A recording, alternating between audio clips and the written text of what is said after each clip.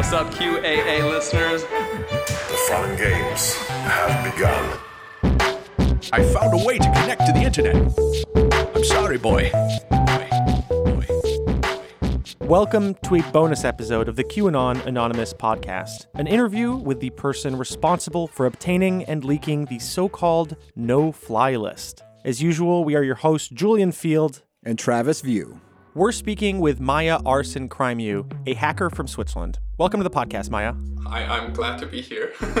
For context, the no-fly list is a list of persons drawn up by the U.S. federal government's terrorist screening center. The people listed on it are prohibited from boarding commercial aircraft for travel within, into, or out of the United States. It was first put in place by the Bush administration in 2001 in the aftermath of 9/11. By 2011, there were 16,000 names on it. By 2013, there were 47,000 names on it. In 2018, Senator Dianne Feinstein suggested that the list had over 81,000 people on it at the time. Maya, the list you gained access to has approximately 1.56 million entries. Right. So even accounting for duplicates, name variants, aliases of the same person, that seems extremely high. Yeah, I don't know what's going on. Like, I'm gonna be honest, like, that's part of why we were confused at first and started to just assume it's the terrorism screening database, like the full thing. But for that, it was too small because the terrorism screening database is once again even bigger than that, which is also crazy. So we were going up with the assumption that it's the terrorism screening database and probably from 2022 because that's when the file was uploaded to the directory you got it from.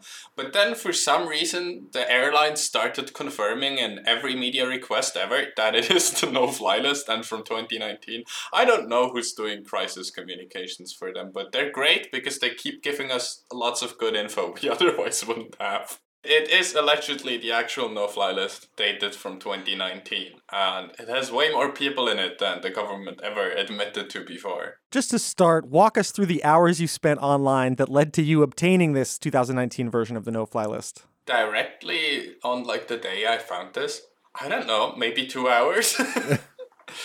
Or like, no, like 2 hours until I like found the airline having data exposed, and then it took like another like 2 or 3 hours until we ended up just stumbling into the no-fly list. Mostly because I just didn't look in the right place, not because I didn't have access to it. I just hadn't looked at the right directory yet.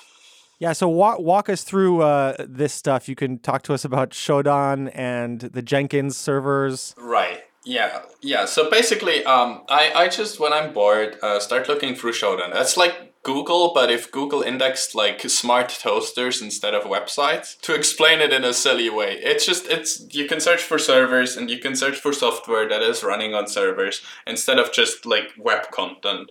And so yeah, I'm looking for Jenkins there, and Jenkins is like software that is used to like test and build things while developing other software.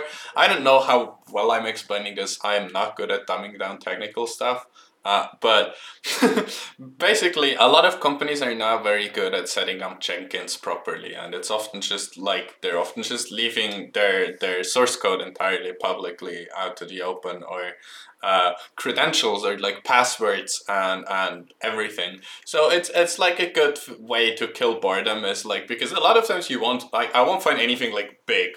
But it will be like, oh yeah, this is an interesting e-commerce software. Let's just look at this for 5 minutes and then like move on. Yeah. But yeah, so that day I was just like going through like small things, atting small companies on Twitter being like, lol, please secure your shit.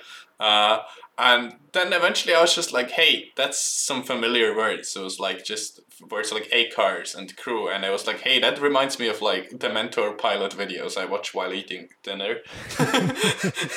where he talks about various flight systems. And I'm like, oh, yeah, this is definitely aviation. This is like probably something serious. But I still wasn't sure like how much access I would get. I was like, yeah, maybe I can just see like some log files. Or maybe a bit of their source code. But like 2 minutes later, I see that they have like hard-coded passwords everywhere. And I'm like suddenly looking at live ACARS messages on like some server where they are transmitted, like not directly the communications between airplane and ground control, but where the messages are then sent for further processing in aviation software. Okay. And so I just kept digging into the server and finding access to more and more of their aviation systems, like crew info updating. Like I could have potentially changed crews for flights, very good stuff I should definitely just have access to. Uh, and like employee data and everything. Eventually I had like access to most of their servers on like Amazon Web Services, which is like the cloud Amazon runs, because they're a little more than a bookstore nowadays. Then eventually it's like, as I always do when I do something like this, I start working together with like journalists, because I want to make sure this stuff actually gets out into the open and isn't just like swept under the rug when I report the issues. So I started working with Mikhail Talon from Daily Dot, and we looked at this together, and then suddenly we were like, yo, wait, we actually have the no-fly list, because I was at this point for like 2 hours trying to figure out how exactly they process the list, because I had access to like all the systems that it goes through, but it was just nowhere to be found. But suddenly we found that for testing their software, they just left a copy of it inside their software repository. Okay. There was just a copy of it there, and it was put there in 2022, so we were like, oh yeah, this is a very recent copy from 2022, and we were gonna run with that. But then like an hour before the story got published, we got like a statement from Commute there being like, yeah, lol, this is the real list, but it's like outdated, so it's not really that big of a deal. And it's just like, thank you for giving us the exact information we were just guessing about so far. But yeah, that's like the basic rundown. So I'm told that the file that you discovered was literally titled nofly.csv. Exactly, yeah. It's just a CSV file with 1.56 lines.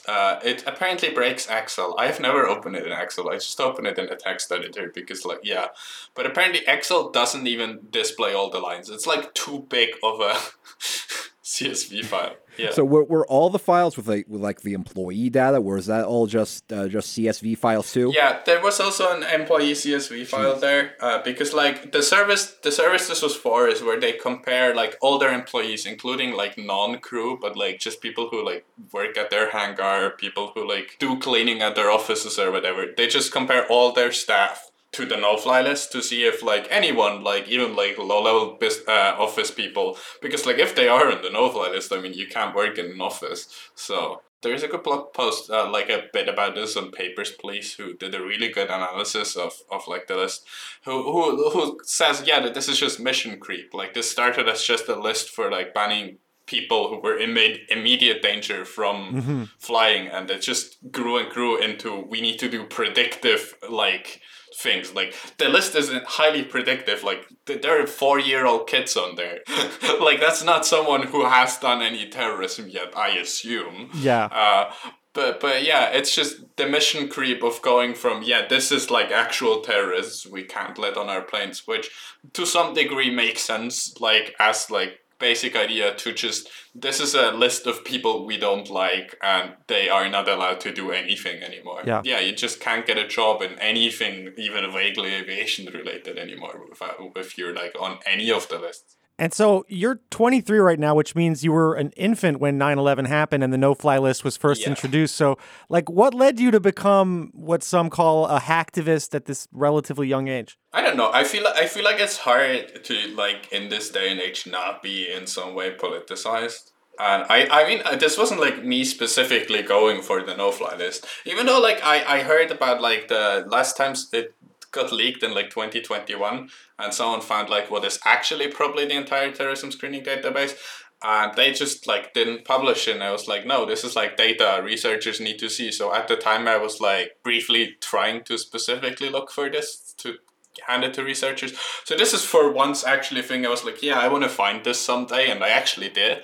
It just took some patience. But so how, like, what got you into hacking? I mean, is this just something that you've done for a while now, or? Yeah, I have been at like doing things that can be classified as hacking for a while now. Like I come from an IT background. I've always been interested in in like computer science. I am autistic, and it's just always been like a big focus of mine to like that. And I'm just very curious, and I like to look into how things work. And I'm also political and get angry about stuff. So I feel like it was just kind of like, yeah, the things all culminated into me becoming a hacktivist. You know, this isn't the first time that your work runs afoul of U.S. law. Obviously, you're not at liberty to speak about the 2021 indictment by a grand jury in the Western District of Washington. But just broadly, you know, I mean, what was the focus of your hacking, and how come, you know, even though in 2021 this indictment happened, how come you decided to continue and I guess just accept that maybe you're not going to come to the States? Yeah, I mean, I wasn't going to come to the States anyways. Like, what would I do there?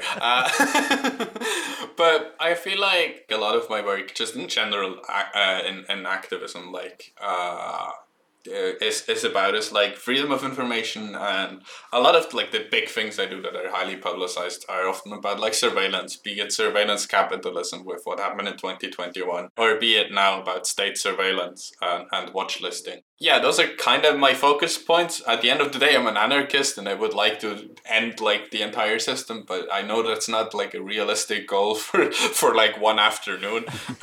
So yeah, I will just keep staying silly and combating my boredom. Yeah. I feel like what's also important to note is just that like hacktivism and hacking doesn't automatically like equal illegal. Sure. I feel like it's more a question of morals than legality anyways at the end of the day. Edward Hasbrouck, you mentioned him. He's the guy who works with Papers, Please, right? So he's an author and human rights advocate, and he kind of listed 3 things that he thought this list that you shared with journalists and researchers confirm, which is that the TSA has issues with Islamophobia, overconfidence in the certainty of its pre-crime predictions, and, like you mentioned earlier, mission creep. So, I mean, what do you think of this statement? Do you think this kind of encompasses it? And could you maybe speak about those 3 aspects? Yeah, I feel like that's important. Like the thing, like the very specific focus on it, almost entirely like containing people from very specific ethnicities. It's like that's the first thing that jumped out to me when I opened this file. It didn't surprise me, but it was still shocking to see just how right like everyone's assumption was about how much of like just a list of Muslim names it is. Right. I think Bellingcat has like made a statistical analysis of like the names, and I think it's literally like 75% of the names on the list are like of Muslim origin, which is just, that's wild. That's like over 1 million people from the Middle East. And it's just, yeah, I don't know. And like I addressed mission creep earlier. And what was the other point? I already... Pre-crime. Yeah, it's entirely a list of people that the US assumes will commit a crime at one point. And they're so confident about this that they put more people on the no-fly list than on the like list of people who get extended screening. And I think that is pretty wild. That they're so confident in their pre-crime assessment that they are willing to put people on no-fly instead of just an enhanced screening, because I don't see like why you should just... I generally don't see why like you need to completely ban people from flying without like questioning them, like if they haven't done anything. On your website, you stated, quote, "While the nature of this information is sensitive, I believe it's in the public interest for this list to be made available to journalists and human rights organizations. If you're a journalist, researcher, or other party with legitimate interest, the data is available for access upon request via DDoS secrets." So how did you decide on this approach, and how many people, I guess, have like inquired and been granted access so far? Okay, so I don't know how many people have been granted access via DDoS, because like that's a separate organization. I'm not involved with them. I just trust them to make the right decisions in that regard. I personally, at the start, handed it out myself. I'm pretty sure it's been like 50 or so organizations and journalists now I've given it out to. I have gotten hundreds upon hundreds of requests. Most of them just random people being like, I know I am not like, I do not have a legitimate interest, but can I please have it anyway? I'm a little silly. And I totally get that because I'm curious as well. And I would probably also send an email if someone else put up a blog post like that.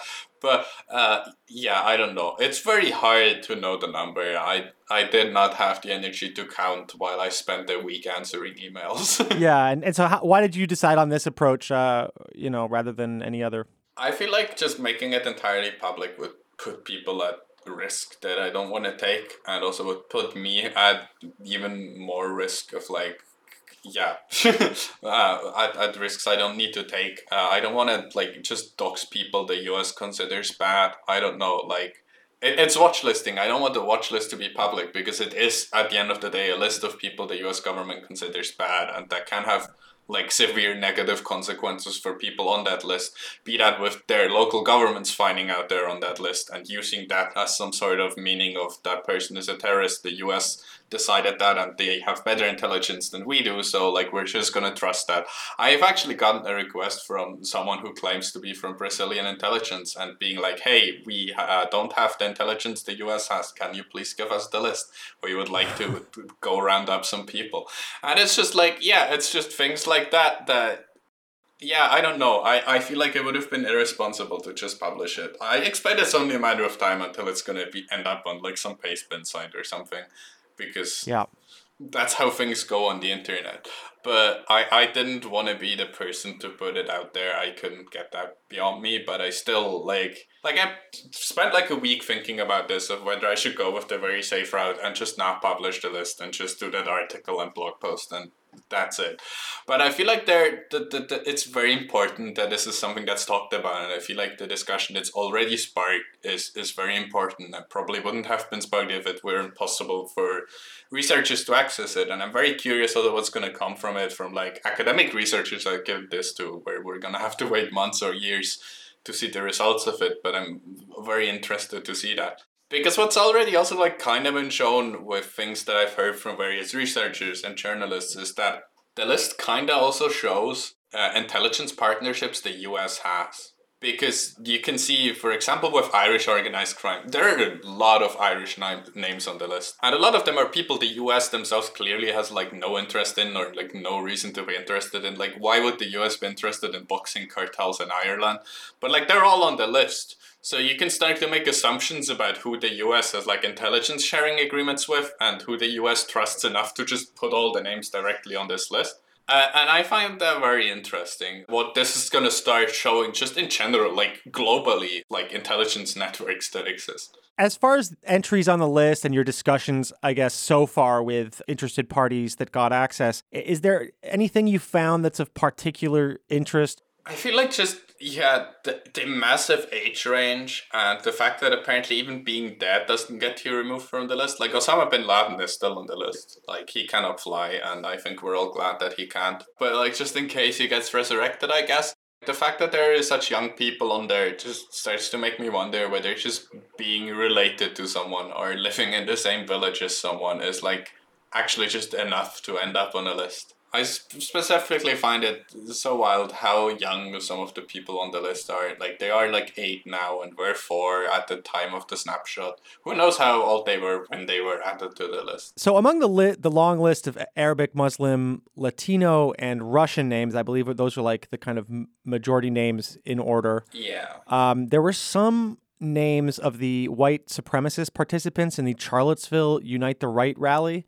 And so is that just, the kind of screening list? Does it bar them from flying? I mean, what do you make of that? I think most of them were just on the screening list. They just get hassled at airports, and I guess they now finally know why. I feel like the fact that a lot of white supremacists already in 2019 were on these lists explains all the buses they always use.